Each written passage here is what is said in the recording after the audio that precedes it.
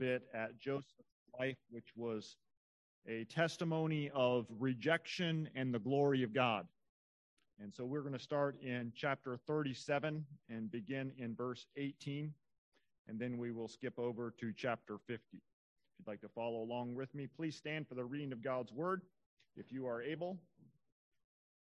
37:18 through 28 says this: Now when they saw him afar off, even before he came near them, they conspired against him to kill him. Then they said to one another, Look, this dreamer is coming. Come, therefore, let us now kill him and cast him into some pit, and we shall say, Some wild beast has devoured him. We shall see what will become of his dreams. But Reuben heard it, and he delivered him out of their hands and said, Let us not kill him. And Reuben said to them, Shed no blood, but cast him into this pit which is in the wilderness, and do not lay a hand on him, that he might deliver him out of their hands and bring him back to his father. So it came to pass, when Joseph had come to his brothers, that they stripped Joseph of his tunic, the tunic of many colors that was on him. Then they took him and cast him into a pit, and the pit was empty, there was no water in it. And they sat down to eat a meal. Then they lifted their eyes and looked, and there was a company of Ishmaelites coming from Gilead with their camels, bearing spices, balm, and myrrh on their way to carry them down to Egypt. So Judah said to his brothers, What profit is there if we kill our brother and conceal his blood?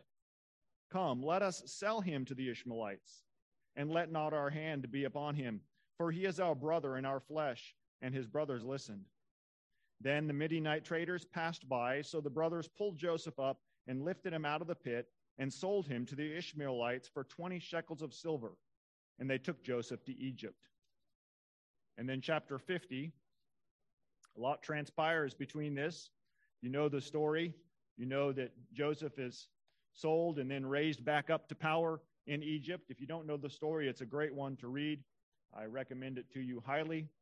Chapter 50, verse 14 says, And after he buried his father, Joseph returned to Egypt, he and his brothers and all who went up with him to bury his father.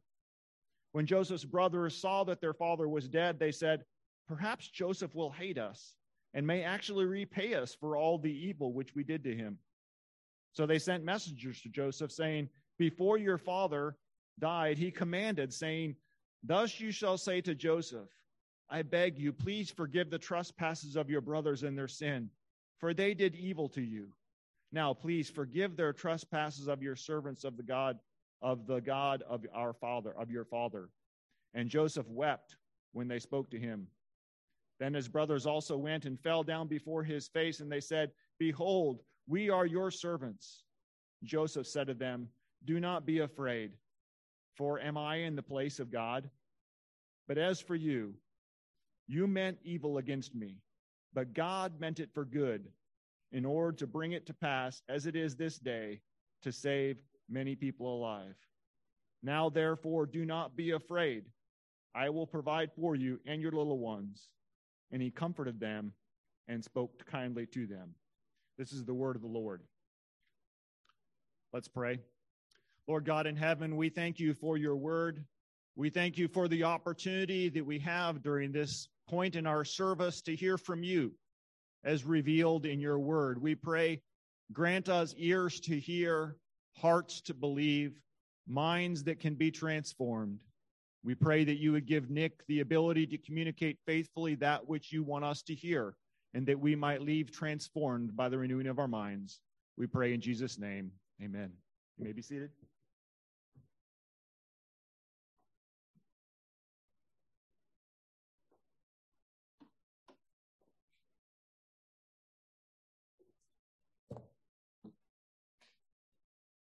There we go. Okay, if you would open your Bibles, now turn with me to Mark chapter 4. We're going to be reading verses 1 through 12.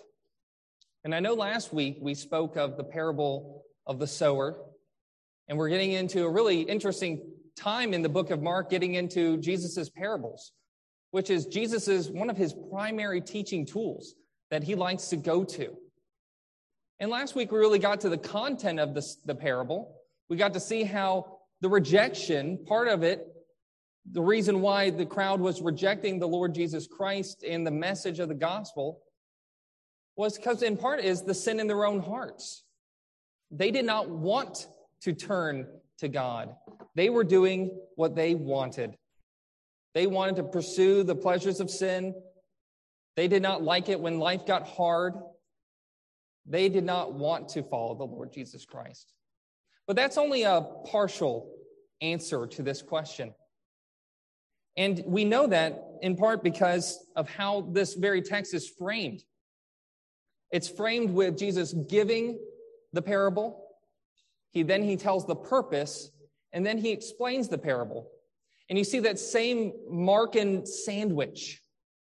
You see the bread of the parable on each side, and then right in the center, the meat of this is where Jesus gives the purpose to why he gives parables.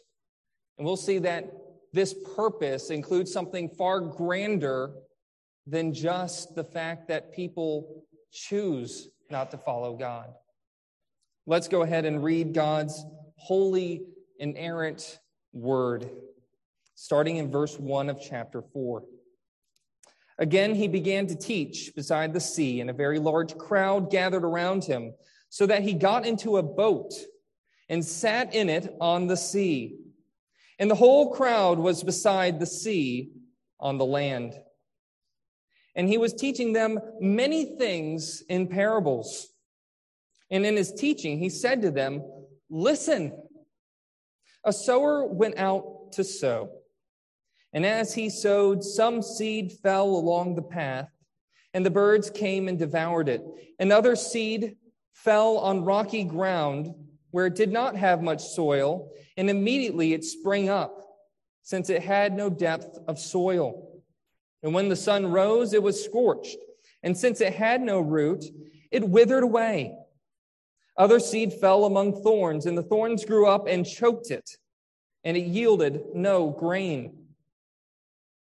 And other seeds fell into good soil and produced grain, growing up and increasing and yielding 30-fold and 60-fold and 100-fold.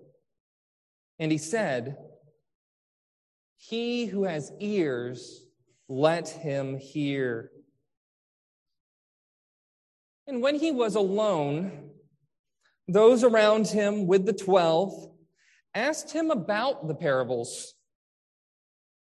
And he said to them, "To you it has been given the secret of the kingdom of God.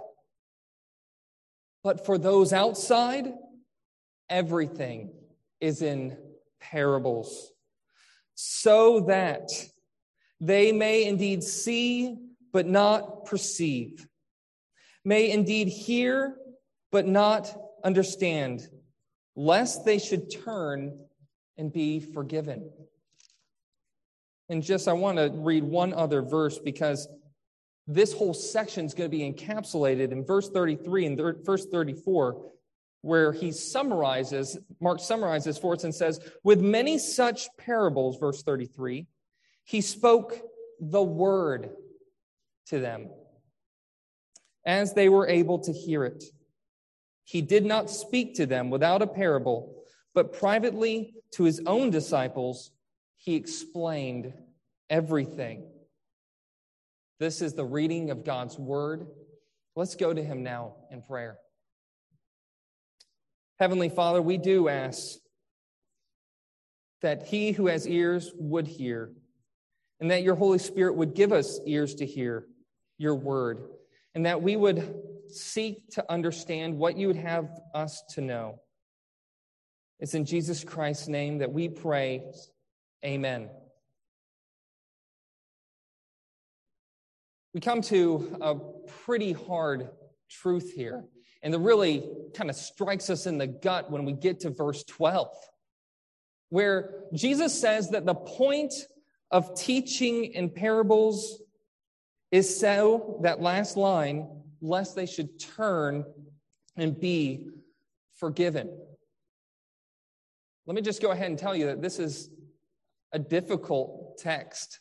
It's one that I had to study, and in my preparation and digging into God's word, let me just go ahead and tell you, don't let the difficulty be something that keeps you at a distance. When you read hard things, that's the time and that's the point where you need to dig in and see, what does God's word say? Give God the benefit of the doubt and dig in and see what he would teach us. You see, there's multiple reasons why Jesus is not surprised by rejection. Like I already said, one reason why Jesus was not surprised that people rejected God's free offer of grace to sinners, one reason is because he knew his audience. He knew what was in the hearts of mankind. And he showed his knowledge of man and their hearts in the parable of the soils, showing that there's many different types of people who are in that large, massive crowd that he's preaching to. And he knows that not all of them will respond because of the sin in their hearts. And there's only one type. While there's multiple types of unbelief and unbelievers, there's only one type of good soil, one type of heart that is changed by the Holy Spirit, that's receptive to the Word of God and obedient to it. So that's definitely one reason why Jesus is not surprised that so many people have started rejecting him, and why so many people in the future would reject him. And actually, on a whole, Romans 11 tells us that the entire Jewish nation rejected Jesus Christ.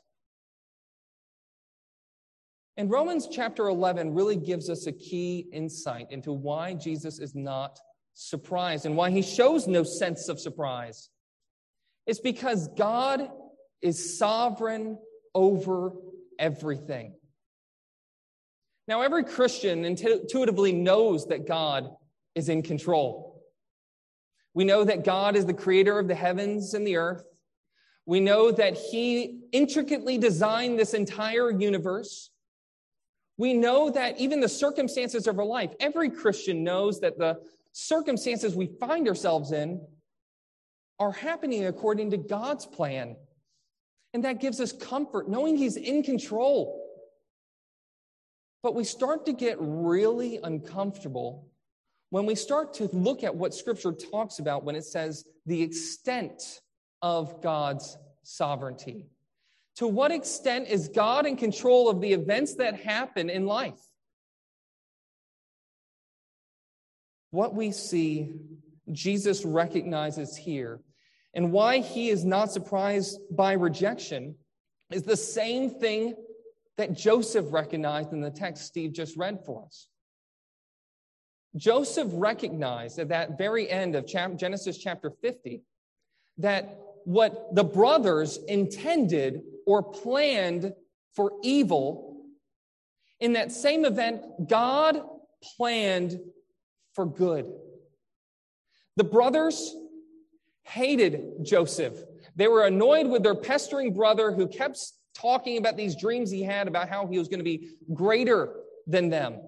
They despised him, and when they had an opportunity to sell him into slavery, they did it. The brothers sent Joseph to Egypt. But the thing is the brothers and their intentions and their plans are not the only plans that are going on. God also had a plan. And Joseph said, and God said that I'm getting that mixed up.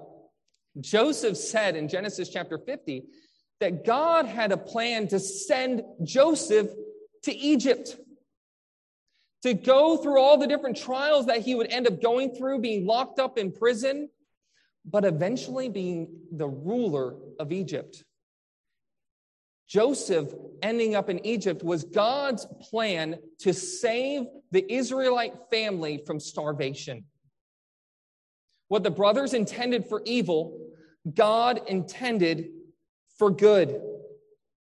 That's what we see. And this should give us confidence, even though typically this just produces a lot of foolish debates between Christians.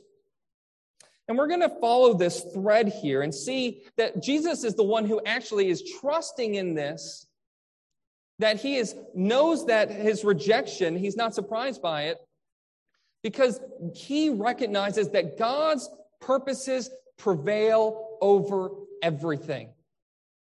God's purposes to do good in Joseph's life prevailed over their brother's intention to murder him, to sell him into slavery.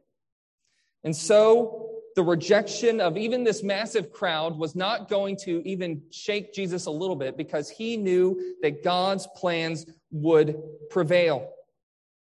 And the first way we see that is in who Jesus chooses.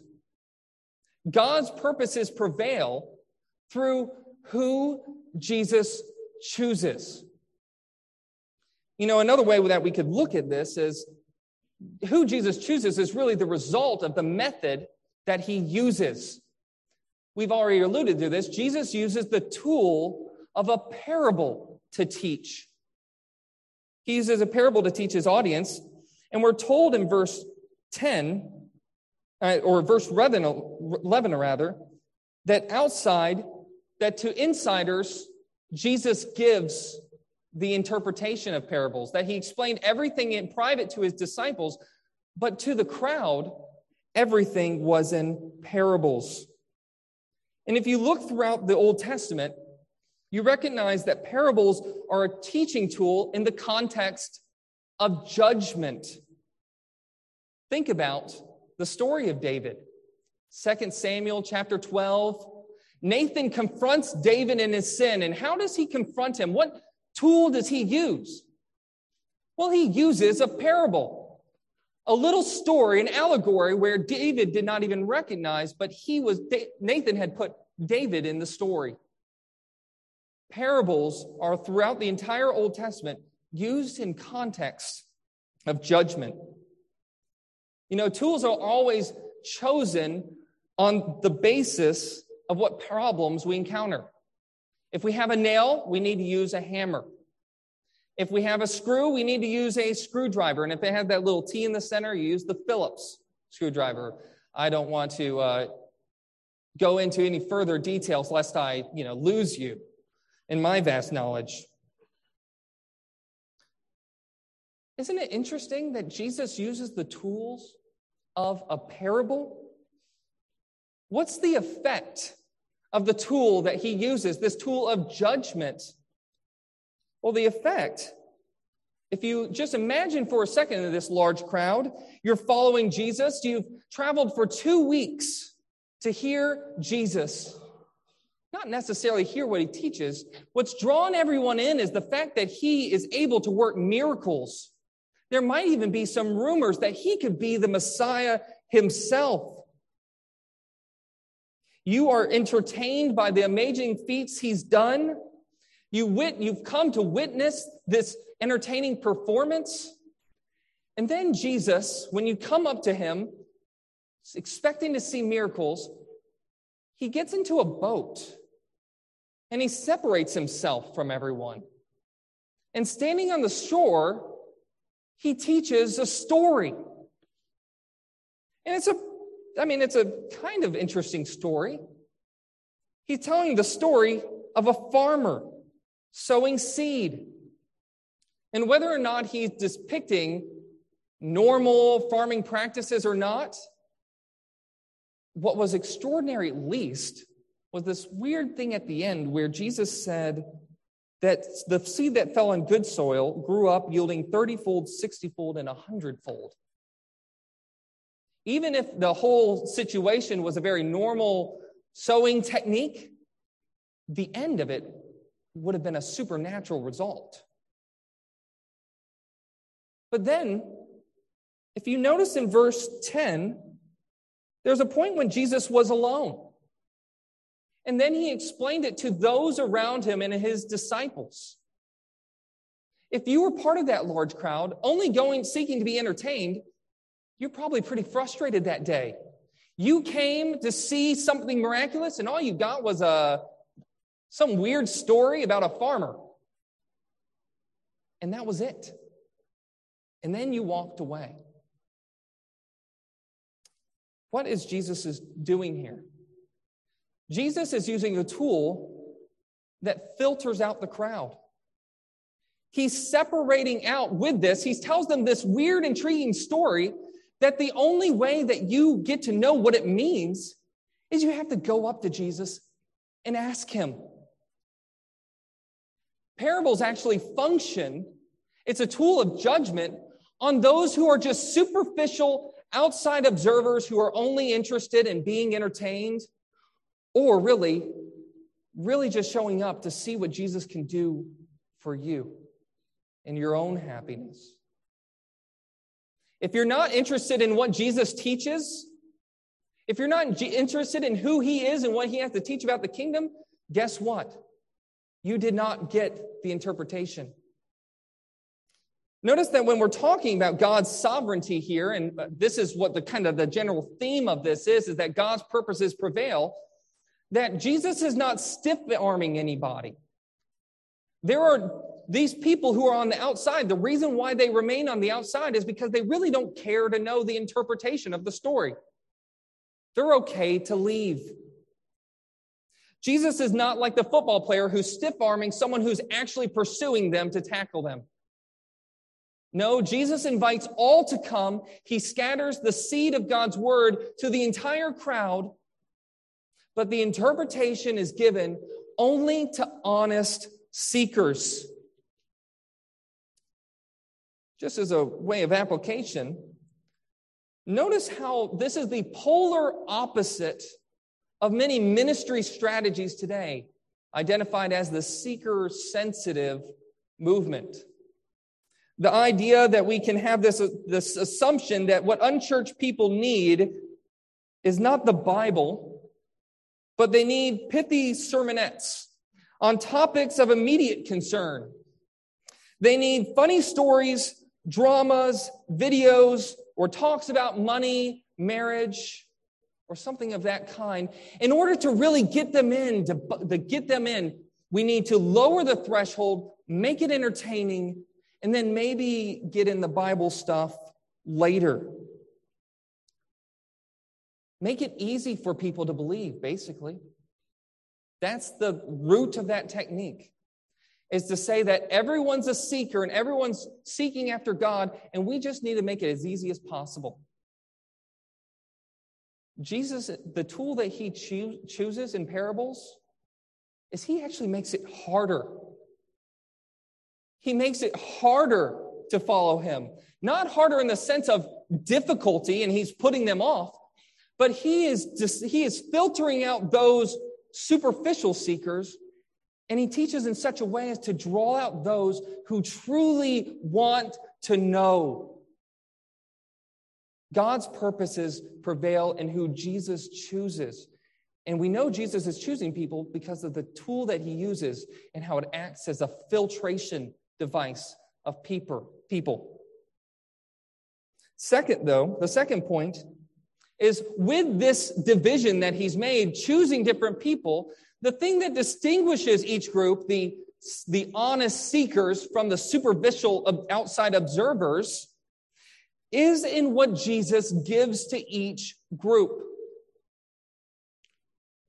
We've already said that what he gives to them is an explanation of all the parables.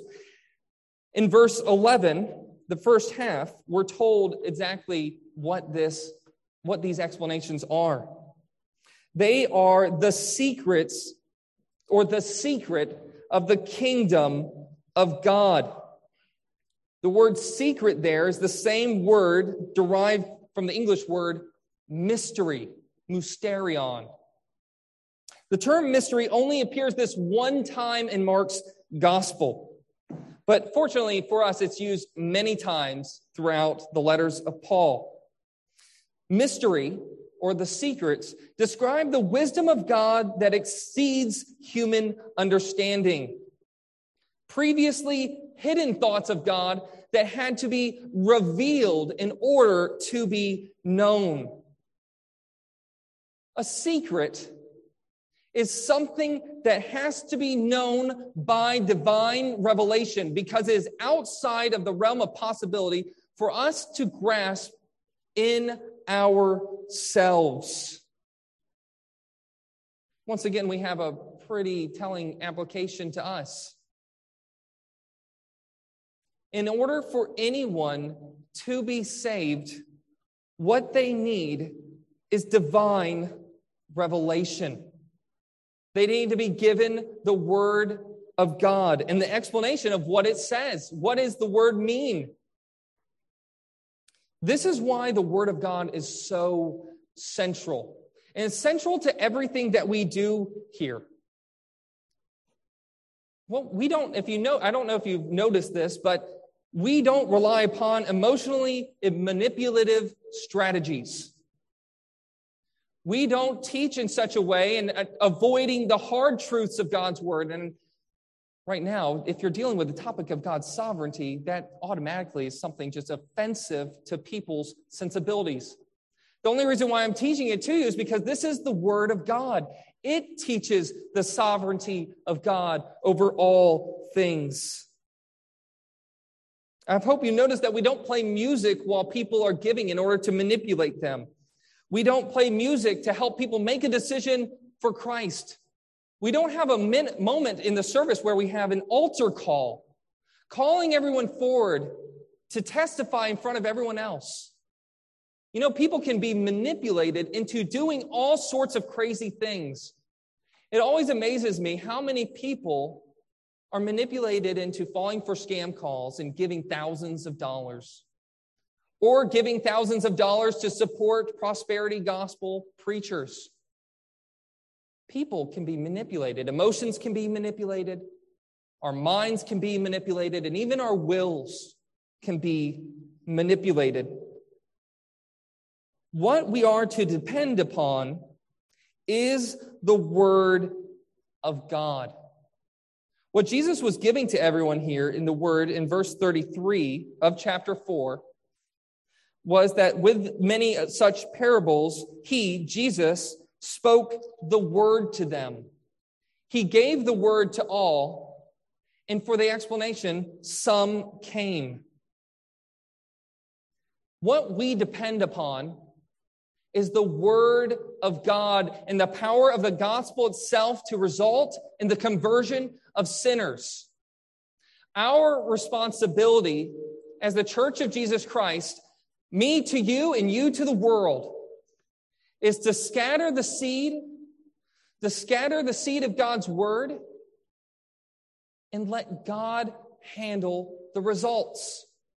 Because we don't just need divine revelation, but we also need the Holy Spirit's illumination. Did you not notice that what Jesus said in verse 9? He said, "He who has ears to hear, let him hear." He was drawing people. He knew that the Father was drawing people to himself. And those who came to him did not come to them because they were smarter than other people or more humble than other people. The reason why they came to Jesus for an explanation was because the Holy Spirit had given them ears to hear.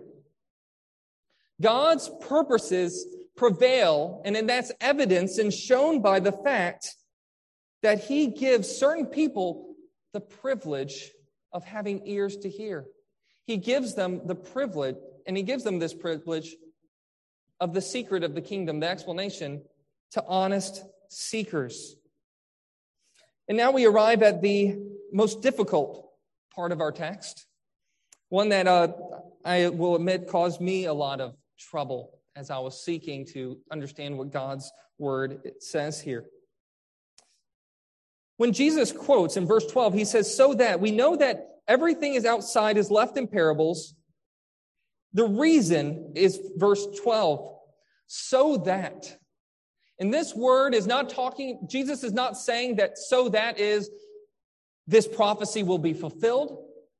So that is not that this is the result, or Rather, that what Jesus is saying is that everything is in parables for the result. I misspoke there. For the result, and this is a scary thing, for the result that they may, in the verbiage there in the Greek says, seeing they may see but not perceive. Hearing they may hear but not, and the same word there is used, hear, understand, grasp. And I hope that when you encounter texts like this in the future that are difficult, that it will cause you to dig. Because we're about to see some of the results of such digging. Jesus here, if you notice in the ESV, is kind of bracketed off to the side in quotations. Jesus is quoting Isaiah chapter 6, verses 9 through 10. And if you want to do this investigation yourself of Isaiah chapter 6, verses 9 through 10, let me go ahead and give you a head start. You need to start at the beginning of Isaiah. You need to read from chapter 1 all the way to chapter 6 if you're going to understand how this quote is being utilized by Jesus. And what you'll discover is at the very beginning of Isaiah in chapter 1, we know that the situation Israel is in estrangement to God. They have forgotten the God of their fathers and instead have chosen their sin. They have filled themselves up with iniquity and have forgotten their God, even turning to other gods. They followed their own hearts and acted as they wanted. But God, throughout history, has shown, in Isaiah chapter 5, it speaks to the fact that God has shown his mercy and his kind to Israel time and time again. That their very origin story was God saving them out of Egypt when they did not deserve it. He planted a vineyard, and when he came to the vine to see if it would bear fruit, God was frustrated that it bore none. Instead, they chose to reject God. And then something really interesting happens in chapter 6. Isaiah chapter 6 is predominantly known for when God takes Isaiah and reveals to him a vision of his glory. The glory of God is what Isaiah sees. He sees God in his throne room. You see the worship of him by the angels and every creature in heaven. You see the seraphim saying, "Holy, holy, holy is the Lord God Almighty." And what does God do? He takes this man, Isaiah, a man of unclean lips. These are his words, not mine. A man of unclean lips who dwells in the midst of a people of unclean lips. And he takes him and atones for his sin. John chapter 12, verse 41, Jesus tells us that it's in light of these things, it's in light of the light that Isaiah had been shown before his eyes, that God then delivers his judgment upon the people.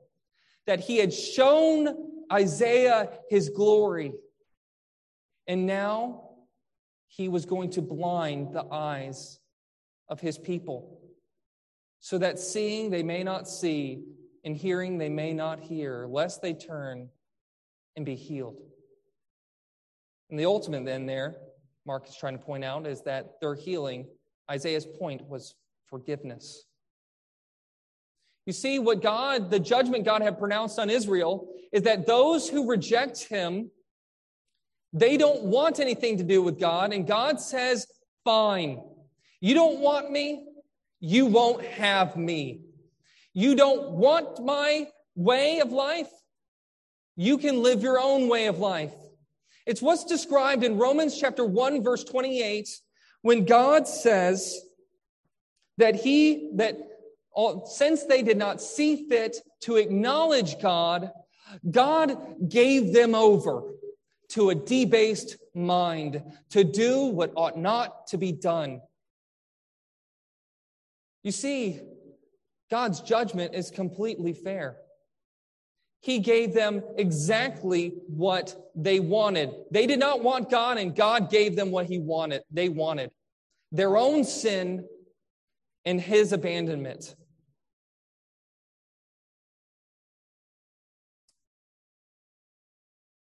Of course, though, what they did not desire and what no sinner desires is the consequences of those actions. They want to live a life full of pleasure and in rebellion to God, but they don't want the consequences for that. But you know what? We can't choose. If we don't choose God, if we choose to live in our rebellion, we've chosen our fate. We have willfully chosen the consequences, and the consequences, we are told, is eternity in hell. You know, the same purpose of God prevailing we see in John chapter 3, verse 16, where we're told that for God so loved the world that he gave his only Son, that whoever believes in him shall not perish but have eternal life. For God did not send his Son into the world to condemn the world, but in order that the world might be saved through him. We typically end there. But verse 18 goes on. Whoever believes in him is not condemned, but whoever does not believe is what? Condemned already. Because he has not believed in the name of the only Son of God. And this is the judgment. The light of the world has come, and people loved the darkness rather than the light, because their works were evil. John, throughout his gospel, picks up on this same imagery that originated in Isaiah. That God is a light shining in the world, and the reason why they reject their God is because they dwell in darkness, and they love the darkness. They love their sin. And if you ask any sinner, ultimately, why they choose to do what they do it because they want it. That is a sad reality. And when Jesus quotes it here, we're very fortunate that Jesus is not the only one to quote this text. Paul quotes this text and uses it in the same exact manner in Acts chapter 28, verse 26, and in Romans 11, verse 7. And in both instances, Paul is confronting the Jews and explaining their rejection of their Messiah. In Acts 28, he goes into a synagogue in Rome and he shares the gospel with them. And some believed, but some doubted. And Paul gets fed up. He's been preaching the gospel throughout the entire book of Acts, and he's finally frustrated. And what he says at the end of Acts chapter in verse 28 is he says, "Go to the Gentiles, for they will listen." And he explains this as in a text that I've already alluded to once in Romans chapter 11. Paul explains there that the national rejection of Israel, the national rejection by Israel of Jesus, was not something that was outside of God's plan.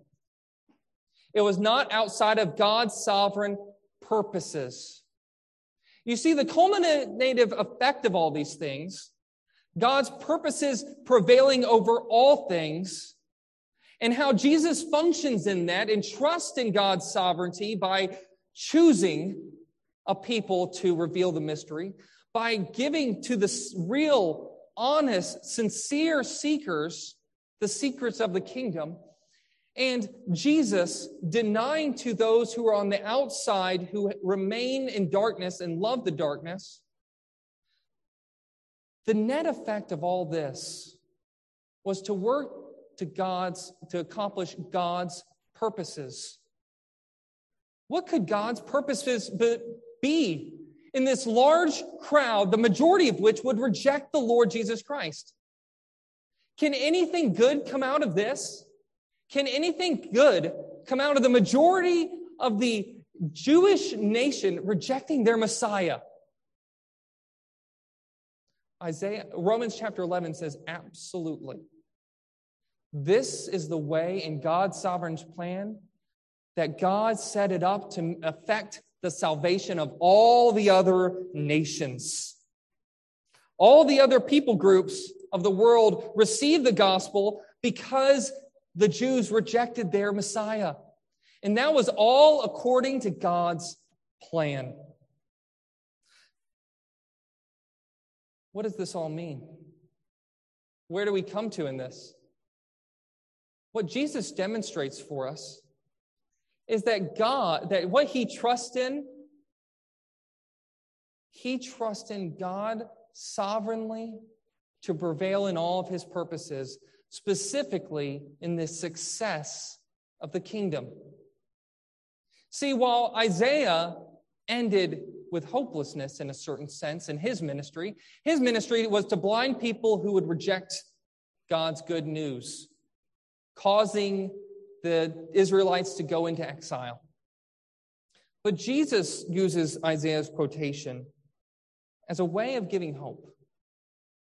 Not to those who stand on the outside. Jesus does not give any hope of salvation to those who do not follow him.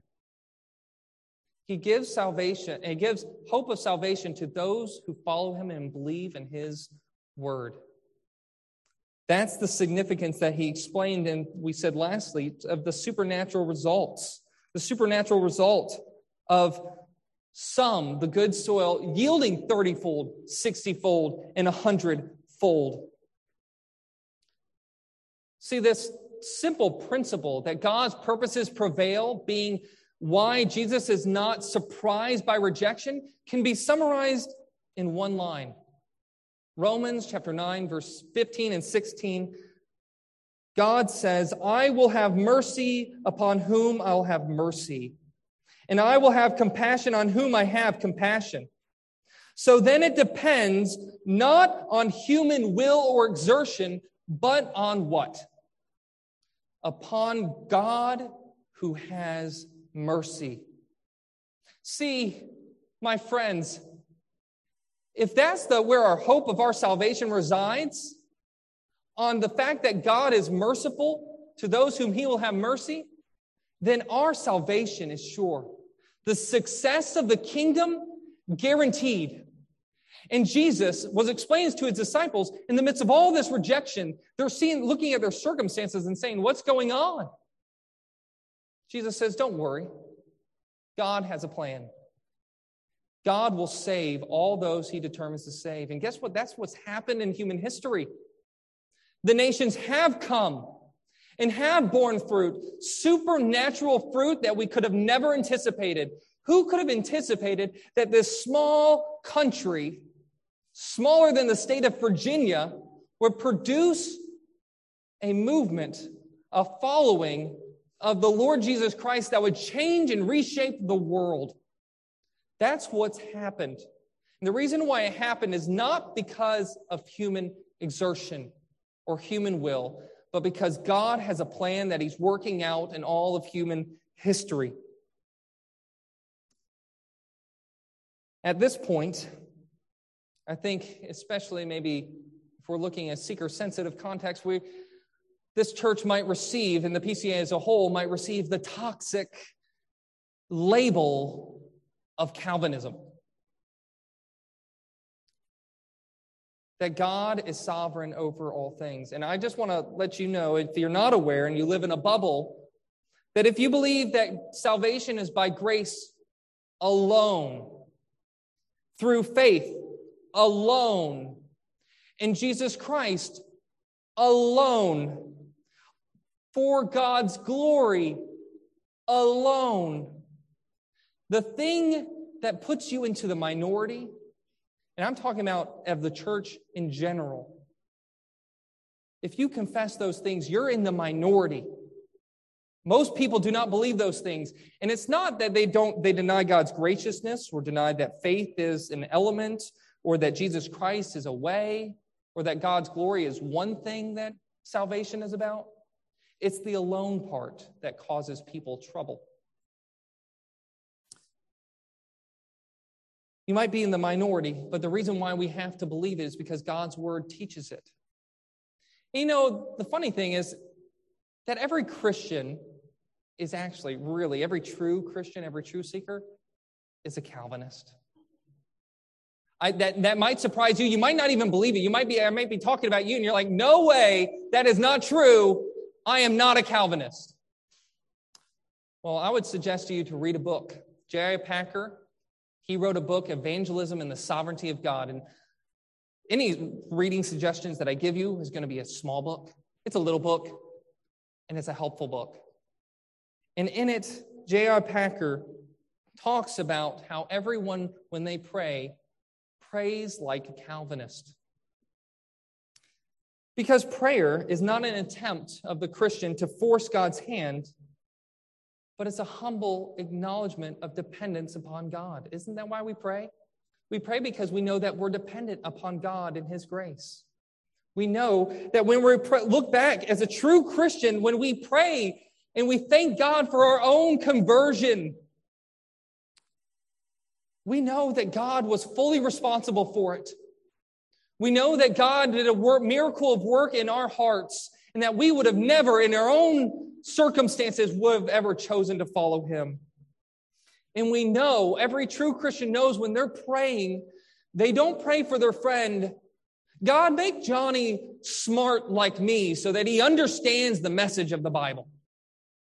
No true Christian prays, God, could you please make Johnny as humble as I am? I recognize my sin. I know that I need a Savior. He's just not humble enough. Otherwise, he would be saved.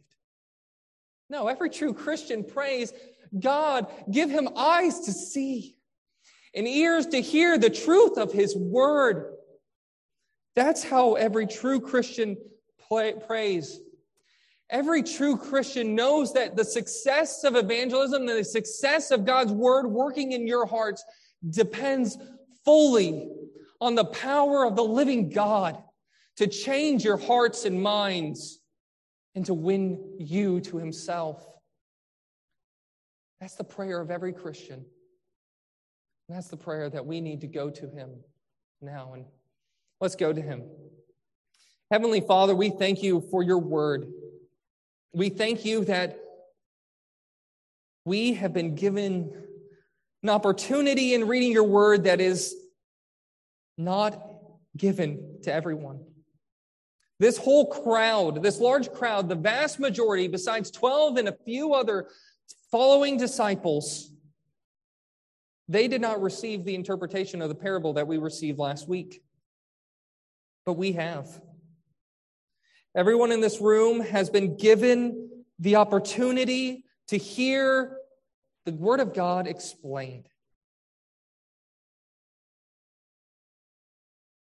And Lord, we know that that explanation is not enough. We know that this explanation can fall on deaf ears, on those who do not want to seek to know, to seek to understand Your ways and to understand Your word. We pray that You would give us faith in You, faith to trust in Your promises, that whatever faith that You've given us now, that You would nurture it and grow it to full health, fully trusting in You for everything. For we are all weak and we often stumble. And we know that just as the beginning of our faith, we needed the Holy Spirit to enable us and give us strength, we need You every day. And Lord, we do pray for the conversion of sinners. We thank You that we do not live in a day where rejection is being used as the means of a national rejection, is being used as a means to send it to others. But Lord, the gospel has come to us. That we here in this church are the fruits, the hundredfold of the fruitfulness of the gospel ministry going out into the world.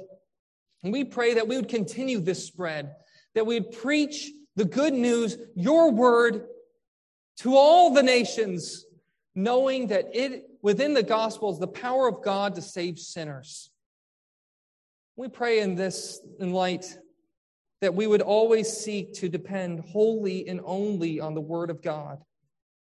That we would not seek to put our trust in any other means or any other tactics to win sinners, but only the word of God, that we would not seek to win others by manipulation or by clever strategies, but that we would stick to the simple means of grace.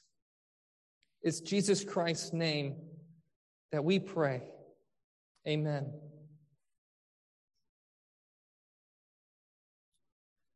I'll go ahead and call the elders up to the table to help me, to assist me in serving the Lord's Supper.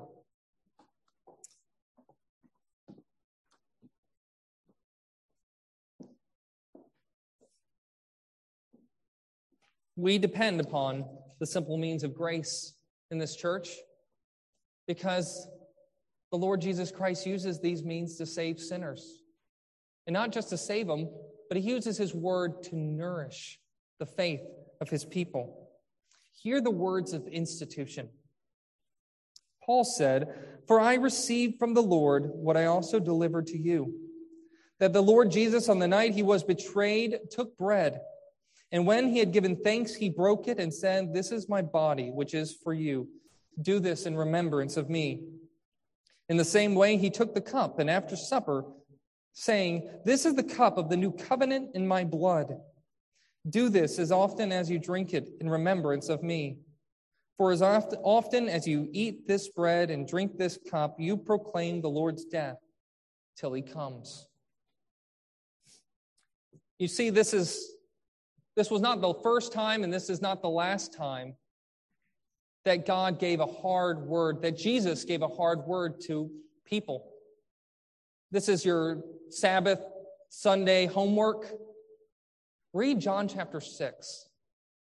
He gives them a hard word. He has a crowd following him. He says, if you want eternal life, eat my bread, eat my body, and drink my blood. And that word reduced the whole crowd to nothing. Not very seeker-friendly. But you know what happened? Jesus turned to his disciples and he said, "Will you leave me too?" And Peter said, "Lord, to whom will we go? You have the words of eternal life. You are the Son of God." See, if you've been baptized, if you've professed faith and you have not let this hard word bar you and not stopped you from seeking after to know who Jesus Christ is, but you have professed your faith and have sought him and have come to know the Lord Jesus Christ, and now you are a member of a Bible-believing church in good standing, not living in your sin, but have turned in repentance and faith, this table is for you. This table is for God's people to have their faith nourished. Let's go to the Lord in prayer. Heavenly Father, thank you for giving us this meal. Lord, I pray that you would give us hearts and prepare our hearts for the word that we're about to receive in visible form. We are so thankful